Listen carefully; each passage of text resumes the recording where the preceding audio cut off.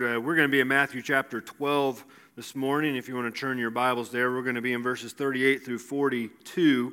It's been almost a month since we've been in this series of telling me the story of Jesus, so we kind of need to do a little recap.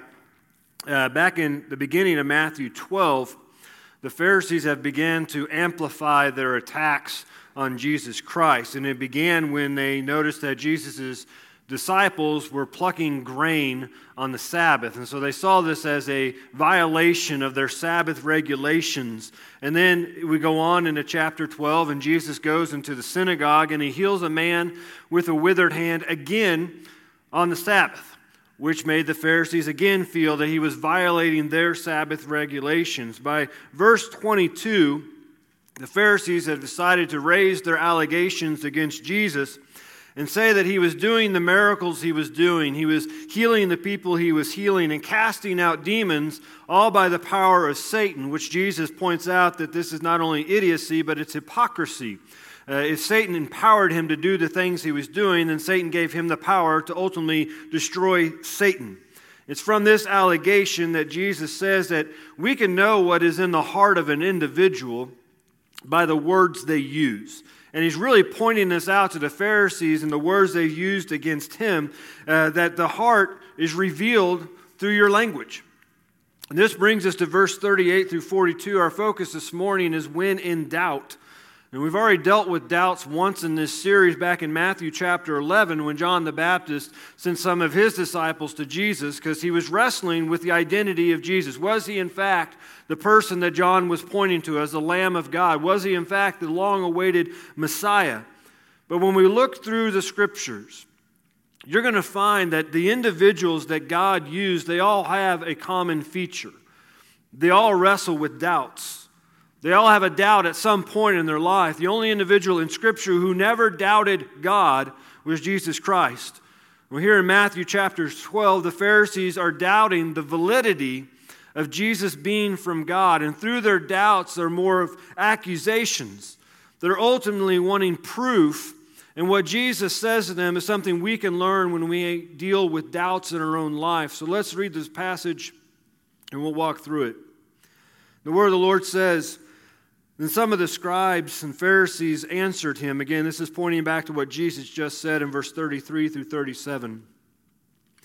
They said to him, "Teacher, we wish to see a sign from you."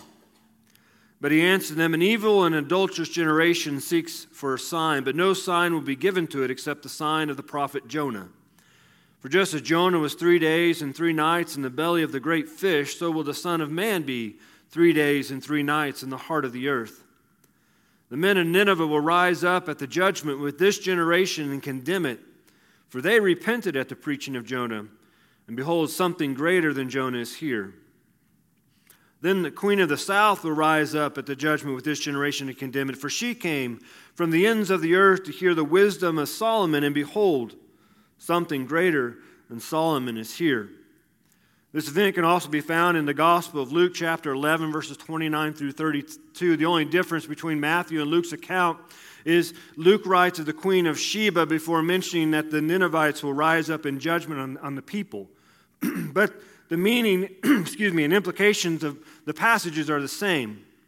The call for a sign from the Pharisees comes from Jesus' teaching words in the previous verses. What's ironic about their desire to see a sign, which means proof, is Jesus has already been healing people. He's already been doing miracles. He's already been casting out demons, which the Pharisees have all witnessed. They've seen the signs. So their desire for proof isn't coming from a pure heart. Rather, it's showing their intent.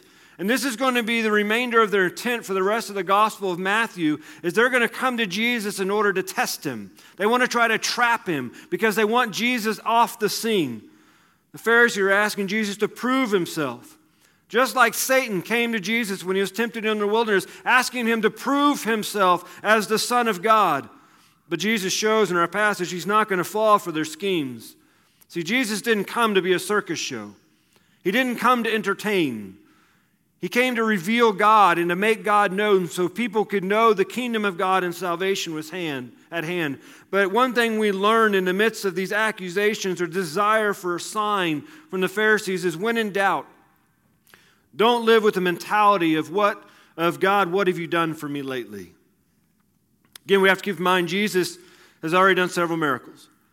He's already done several healings. He's already cast out demons. He has taught in such a way that when people heard him, they were amazed and astonished at his teaching.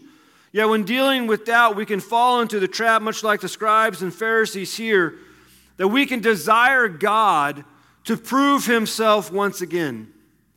You see, when doubts come in our life, they create tunnel vision. They come as an attack on our faith, and they have the potential to only allow us to see the negative things in life. To prove this point, we can turn to a story maybe all be familiar with in David and Goliath. Back in 1 Samuel, David is a shepherd boy. He's about 12 to 14 years of age when he actually faces off with the champion Goliath. He works for his father. He takes care of his sheep, but one day his father says, I need you to go to the battlefield and check on your brothers. They've been enlisted into Israel's army. And as David shows up, he finds Israel's army and King Saul all hiding because Goliath has come out and he's given this attack that send out your champion. Let me and your champion go to battle so there doesn't be massive casualties and massive deaths. Well, all Israel could see was Goliath. And in only looking at Goliath and hearing Goliath, they had doubts in their mind. They doubted whether God could take care of this situation. They doubted the power of God. So David shows up. He sees this spectacle going on. He sees Goliath, just like the Israelite army has seen Goliath. But David sees past the doubts. Because David knows that the battles we face in life belong to the Lord and the victory is God's. And so David decides he's going to go out and he's going to take on Goliath because he had faith. He believed God was good. He believed God was all-powerful. He believed that this giant of a man was not able to face the God of Israel. But doubts come in our life that can cause us to focus on the thing which produce our doubts rather than the God who defeats the doubt. Same time, when we're in the midst of doubt, we can begin to question the goodness of God that we just sang about. You know, when times get hard, when things are not going the way we think they should go, we can ask God, God, where are you in this? God, what are you doing? Would you just do something about this situation? And we become just like the scribes and the Pharisees there in verse 38. We come before God and we begin to ask God, God, you need to prove your goodness to me once again. You need to prove your authority. As believers, we believe God is the God of over all things. That means God is the God over our doubts. He's the God over our lack of faith. He's the God over every circumstances. He's the God over the situations which produce doubts. And God doesn't have to prove himself more than he already has. Jesus' response to the Pharisees when they asked for a sign of proof, he calls them an evil and adulterous generation. And this is what doubts produce in our mind and our heart. That word evil and adulterous generation means they're wicked. They're unfaithful. Instead of waiting and relying on God, the Pharisees and the scribes are trying to take control of the situation. They're trying to call Jesus out. Prove your authority. Prove your genuineness. Even though Jesus has already done this. But doubts in our life can produce the mentality toward God. God, you haven't done enough for me yet.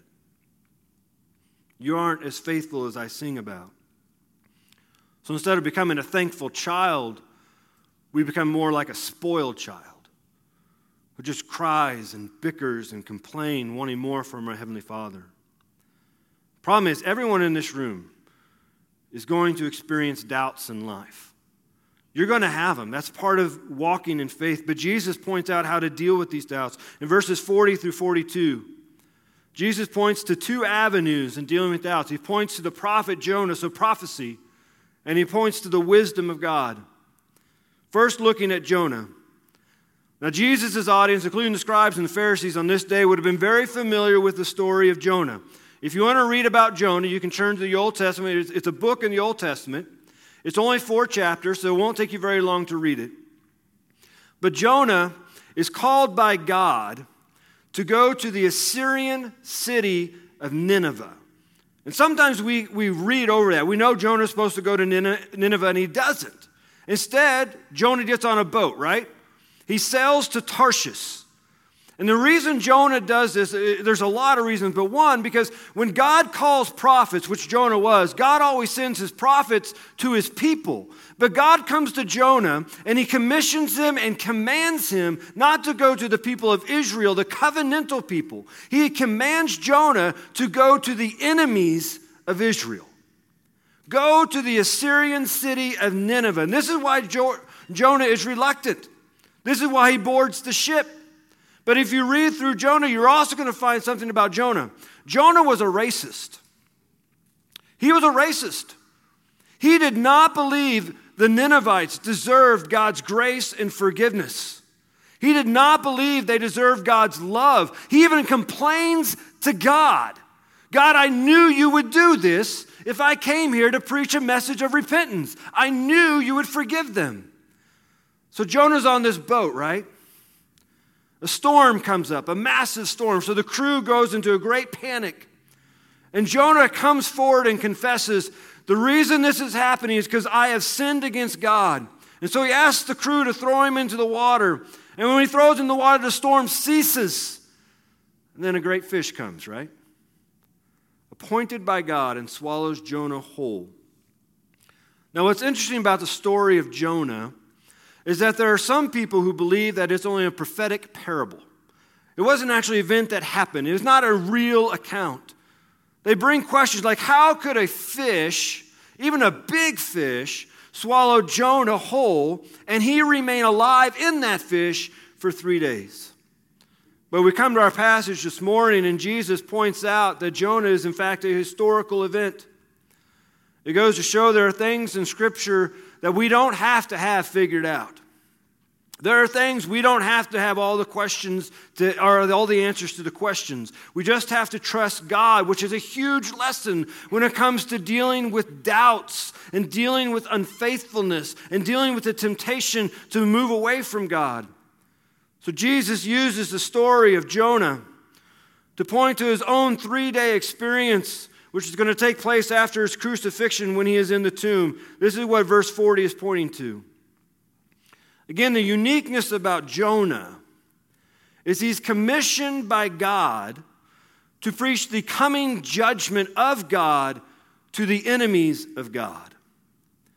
And if you're familiar with the story, when Jonah finally gets on God's plan and finally goes to the city of Nineveh and preaches this message, the inhabitants of Nineveh repent. They repent.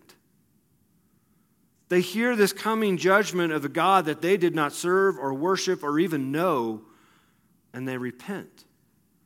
And the uniqueness of Jonah is God has sent prophets to his own people several times, but they never repent. But here you have the enemies of God repenting. So when Jesus says in verse 41, the men of Nineveh will rise up at judgment with this generation to condemn it, these are not idle words to the scribes and the Pharisees. Jesus is telling them that the people outside of the covenantal relationship with God that was established with Abraham, people outside of that covenant are going to stand in righteousness to judge those people who are a part of the covenant.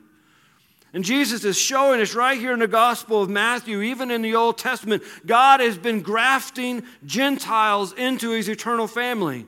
It's going to become even more evident through the ministry of the Apostle Paul. The people of Nineveh repented. That's the point that Jesus is driving at. They repented when they heard the words of Jonah, which were the words of God. And now Jesus says, here is something greater than Jonah. And yet people are not repenting to the words of Jesus, to the miracles of Jesus, the healings of Jesus, and the teachings of Jesus. What's so important about repentance? The Bible tells us repentance is the only means for salvation. To repent doesn't mean you do a 360, it means you do a 180. You completely change your mind, you completely change your lifestyle, you completely change things about you, and your heart completely changes. And so when we hear about repentance and Jesus calling people to repentance, we can get a lesson when we're dealing with our doubts, when we're wrestling, When in doubt, seek the proof of your salvation. This should be the best way to combat the mentality, God, what have you done for me lately? Think about your salvation. If God did nothing else in our life but save us from hell, that's enough. Even if we have the hardest life ever, even if we're going through poverty, even if we only have one set of clothes, if we can rest assured every night and every morning we wake up that we are saved and we're heading for heaven, then God doesn't have to do anything else for us. That is enough. Because sometimes we can ask God, where are you? Why aren't you doing something? I was saved when I was about 5 or 6 years old. I don't know the exact age. Some people do. Some people know the exact date. I can tell you this. I was saved in a small community in a small First Baptist church in northern Missouri. I was baptized by my father. I was baptized with one of my friends. I remember that completely. I remember having a conversation with my dad. When I became a teenager, I became like the prodigal son. I started slipping away from God. I started going through the motions of Christianity. I would go to church. You know, if you go to church and people ask how you're doing and you say fine, they'll believe you. If you sit in a seat and you stare at the pastor, they'll think you're really involved and really into it. If you stand and sing the songs when you're supposed to sing, they'll think, wow, they're really spiritual. But you can play Christian. You can play church. You can play the part of having a relationship with God, and that's not what I had. And so I started slipping away from God. And as I look back, I began to wonder, was I even actually saved? I began to doubt it. Did I even understand it at 5 or 6 years old? But as I look back on that situation, I know the Holy Spirit was inside of me. Because the things I did that I didn't want my parents to know about or anybody else to know about, I would make sure I hid very well. I would make sure there's only certain people around when I did the things I knew I shouldn't be doing. And that's the Holy Spirit that was convicting me. And so the Holy Spirit inside me, and I repented in New Mexico. I was at a college conference, and I remember I was in a balcony, and I describe it as God hitting me over the head with a baseball bat. It was 1999, August, or July, and everyone was afraid of Y2K. The preacher is Louis Giglio, and he said, well, you know, God may come back when Y2K happens, but it'll most likely come back when you're back in your routine of life. Come back in like February or June, when you're doing all the things you normally do. And he posed this question: if God were to come back and the way you're living your life now, would it please him? And so I repented. And I understood that my salvation at that moment is not an experience. I think we need to understand, salvation is not an experience. It's a relationship. And what I mean by that is sometimes we can define our salvation as that, well, you know, I walked down an aisle at one point in time. I said a prayer at one point in time. I was baptized. I'm a member of a church. I give to the church. I read my Bible. But salvation isn't an experience. Salvation is defined by being in a relationship with God. It's defined by understanding that we're all sinners before a holy God and we need God's forgiveness, which can only be found in Jesus Christ. Salvation is an understanding in the heart, mind, and soul that we have a need for Christ to be our Savior. And when we understand that need, it transforms our life, that we become into a relationship with God. Salvation isn't about anyone other than Jesus Christ. You can come to church every single Sunday and not be saved. You could read your Bible every single day and not be saved. You could tithe and sing songs and not be saved. Those are all good things. They're all beneficial things for a believer. But salvation is not about us proving to God that we deserve it, because we don't. Salvation is understanding that God in His mercy and His grace stepped out of the heavens to save us from our sins and the punishment of those sins. It's about what Jesus did for us so we can be saved and forgiven. Salvation is all about what God did through Jesus to redeem and rescue a broken world. A.W. Tozer writes that salvation is received from God and not achieved by man. So this leads to the biggest question this morning. Are you saved? Are you saved? Have you trusted in your heart and admitted to God that you're a sinner? And then trusted the fact that God loves you so much, He sent His only Son, Jesus Christ, to die for your sins, to take God's wrath upon Himself. He was placed in a tomb and rose 3 days later to show that He has authority and power over sin and authority and power to forgive you and give you eternal life. And then the final question is this: have you confessed that? Confessed it to God and confessed it publicly to people that Jesus Christ is your Lord and Savior. Here's something you need to listen to very carefully. If you have not, the judgment that Jesus speaks of here in verse 41 is that you are condemned. That word condemned means you are declared guilty. It speaks of the day of judgment when God is going to separate people who belong to Him and people who don't belong to Him, and those who don't belong to God, those who are not found in Christ, they're not saved, are going to be condemned, declared guilty in their sins, and they're going to receive eternal judgment in hell. If you're here this morning, you're unsure. Well, I'm not sure. Or you know for certain that you aren't. And here in a moment, we're going to sing a song, and I'm going to ask you to come down and make this the day of your salvation. And to be sure that when the day of judgment comes, you're going to see Jesus face to face, and He's going to say, welcome home. In verses 40 through 41, Jesus points to a prophet as proof. In verses 42, Jesus points to a royal figure as proof. Verse 42 says, the queen of the south will rise up at the judgment with this generation and condemn it. For she came from the ends of the earth to hear the wisdom of Solomon. Behold, something greater than Solomon is here. Verse 42 is an event that's recorded in 1 Kings chapter 10. It also can be found in 2 Chronicles chapter 9. The event unfolds the queen of Sheba, which is the queen of the south, which make her the queen of southwest Arabia. Why is that significant? Jonah went to Nineveh, a Gentile city, people outside the covenant. The queen of the south comes from a Gentile nation or kingdom. And she comes to Solomon. If you're not familiar with Solomon, King Solomon was the son of King David. And when David died, Solomon became king. And God came to Solomon and He said, I'm going to grant you one request. And instead of asking for power or prestige or more wealth, Solomon asked God for one thing, and that was wisdom. And God was pleased to give Solomon wisdom. Well, after Solomon finishes building the temple and then finishes building his own palace, his wisdom becomes well known throughout the world. The queen of the south, or the queen of Sheba, comes to Solomon's temple. In 1 Kings chapter 10, verse 1, it says that she comes to test him with hard questions.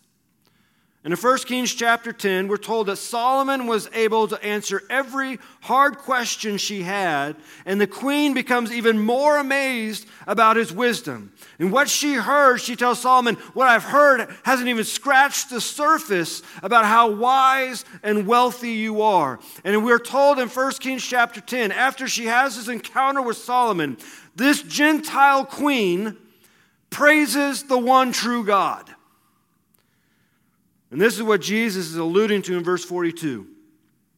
Here was a non-covenantal ruler who traveled a great distance, approximately 1,588 miles, to meet and hear King Solomon.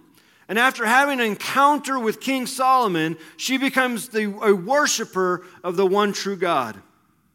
And Jesus stands before these scribes and Pharisees, and He says once again, something greater than Solomon is here. He stands before these religious elite, the scribes and the Pharisees, men who are born into covenant, men who knew the Word of God, and yet they could not see the wisdom of God standing right in front of them. With Jonah, Jesus reveals the wicked Assyrians will stand in a better position than these religious leaders. And not only the inhabitants of Nineveh, but now a Gentile woman will also stand in a better position than these religious men. See, it's not about where you were born. It's not about if you were born into a Christian family. It's not about if your parents are Christian or your guardians are Christian. Are you a Christian? Have you personally accepted Jesus Christ? Is he the only source of your salvation? And Jesus teaches us one more thing here in verse 42 when it comes to doubts. When in doubt, seek the wisdom of God. Here Jesus is pointing to scribes and the Pharisees who want a sign of proof concerning Jesus, and Jesus points to the Scriptures. And if you read through the Gospels, all four of them, you're going to see Jesus, he does this all the time. When people bring questions, when people try to test him, when people try to accuse him of things, he always points to the Scriptures. He always points to the wisdom of God found in the Word of God. And so when we have doubts in our life, when hard times arrive, when we're in the midst of a battle, let me give you some advice. Don't look to social media. Don't look to the news. Don't listen to what the world has to say about your problem. Instead, turn to the wisdom of God found in God's Word. Because God's Word has everything we need. This is what we're told. God's Word has everything we need so we can live a life of godliness. So we can live a life of righteousness. God's Word has everything we need to refresh us and renew us. Something this world cannot happen. And for anybody here, anybody you ever encountered who says, well, I don't believe in the Bible because it's out of date, it's not in touch with our world today, it's not in touch with reality, I would say this to that sort of person, or I guess I would ask it. Have you even read the Bible? Have you honestly read the Bible? Let's think about some of the things that are in the news today. Roe versus Wade. Abortion. Do you know God's Word deals with that? You think about gun violence and mass shootings. Do you know God's Word deals with that? Maybe not with guns, but violence from one person to another. God's Word even says how to handle such people who take those sort of actions. God's Word tells us how to handle marriage, how to handle homosexuality. When it comes to immigration and dealing with foreigners, guess what? God's Word deals with that. Before COVID even arrived on the scene, God's Word already taught us how to deal with infectious diseases. God's Word tells us about climate change. You know how it does that? Because God's Word says that this world is slowly fading away. It is slowly dying because of sin. So yes, the climate is going to change. This world is going to change. You talk about marriage, family, money, clothing, parenting, work, rest, relationships, war, education, music, exercise, nutrition, how to treat people. Guess what? God's Word deals with it. Everything we need for godliness and righteousness. There's not a thing going on in this world in 2022, not a thing going on in our life, which we cannot find the wisdom of God dealing with it through His Word. We just have to go and seek it. That's why God tells us as His people we are to seek first the kingdom of God and His righteousness. It is God's Word which is meant to guide our life as His people. So when Jesus says something greater than Solomon is here, He's speaking directly to the scribes and Pharisees, but He's also delivering us a promise that greater wisdom to live our life can be found in Christ, who we're told is the Word that became flesh That's John 1:14. Just to see how this played out in Scripture. When Satan came to tempt Jesus, what did Jesus turn to? The Word of God. When Jesus' adversaries tried to test him, he turned to the Word of God. When John the Baptist in Matthew chapter 11 began doubting Jesus, Jesus pointed John to the Word of God. When the apostles faced persecution in the book of Acts, they turned to the Word of God. When Paul wrote to the churches concerning righteous living, he turned them to the Word of God. We have this incredible resource. It's God's wisdom, spoken through the Holy Spirit, written by man, that we can turn to and use. Turning back to A.W. Tozer, he wrote, "The Bible is an authoritative book telling us what is good and what is bad. We need no textbook on ethics when we come to the Word of God. God has written the only textbook there is that is valid and binding upon all men." And I want to say that to bring this up. There's a movement going on known as progressive Christianity. You may not have heard it, but it's been in the news. Basically, here's what progressive Christianity does. Progressive Christianity seeks to take the Word of God and fit it into the sinfulness of man. And so what progressive Christians are doing is they're trying to reform God's Word in order to appease their sinful choices and things that contradict what God has already said. And you need to know this: there's no such thing as progressive Christianity. It is a false gospel and it is a false prophet. God does not progress to fit our sinful choices. God has already made his stance concerning sin, and it is not up for mankind to spin the Word of God. Rather, we are to submit and be transformed by the Word of God. This means there are going to be some who hear the Word of God and they're going to rebel. They're going to stand opposed to it because it's going to counter the way they want to live their life. You know what? God already said that was going to happen. Read Romans chapter 1. Because people want to be their own God instead of live under the authority of the one true God. And Jesus points out here in 41 and 42 that these sort of people are going to be condemned.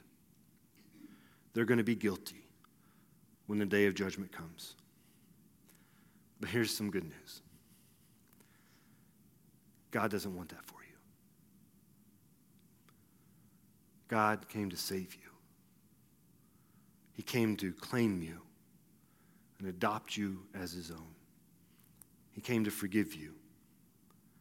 That brings us back to one of the most important questions I'm going to ask this morning. Are you saved? Are you forgiven for your sins? I love what Paul writes in Romans chapter 3. You can read it later this afternoon. Probably one of the more familiar verses out of that chapter is, "For all have sinned and fall short of the glory of God." But then it goes on in 24, is that they are justified freely by his grace. The word justified means when we come before God and we admit that we're a sinner, we believe Jesus Christ died for our sins and rose again that we might find forgiveness and be given eternal life. And then we confess Jesus as our Lord and Savior. God justifies you. That means all your past sins, all your current sins, and all the sins you've yet to commit, it's just as if you never did it. Because God only sees you now, if Jesus is your Lord and Savior, in the full righteousness of Christ.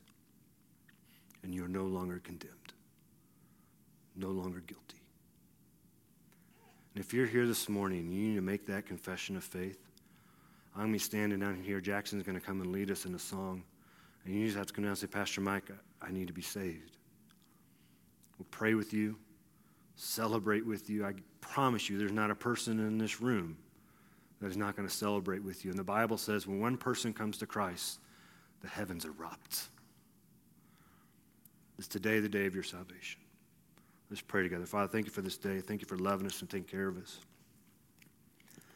Thank you for your grace. Your word says it's a gift. It's something we don't deserve, but it's something we have to accept. And Lord, if there's anyone here this morning that needs to accept your gift of salvation, your gift of love, I pray in this time as we sing this song that they won't just stand up, but they'll come down the aisle and confess you as their Lord and Savior. Father, there's not a person in this room that's not dealing with stuff in their life. We always are dealing with battles and temptations. Your word says it's going to happen. Father, give us a faithful heart. Give us a desire to seek after you, to pant for you as the deer pants for water. You are good. We thank you for this day, and we praise all in the name of Jesus. Amen.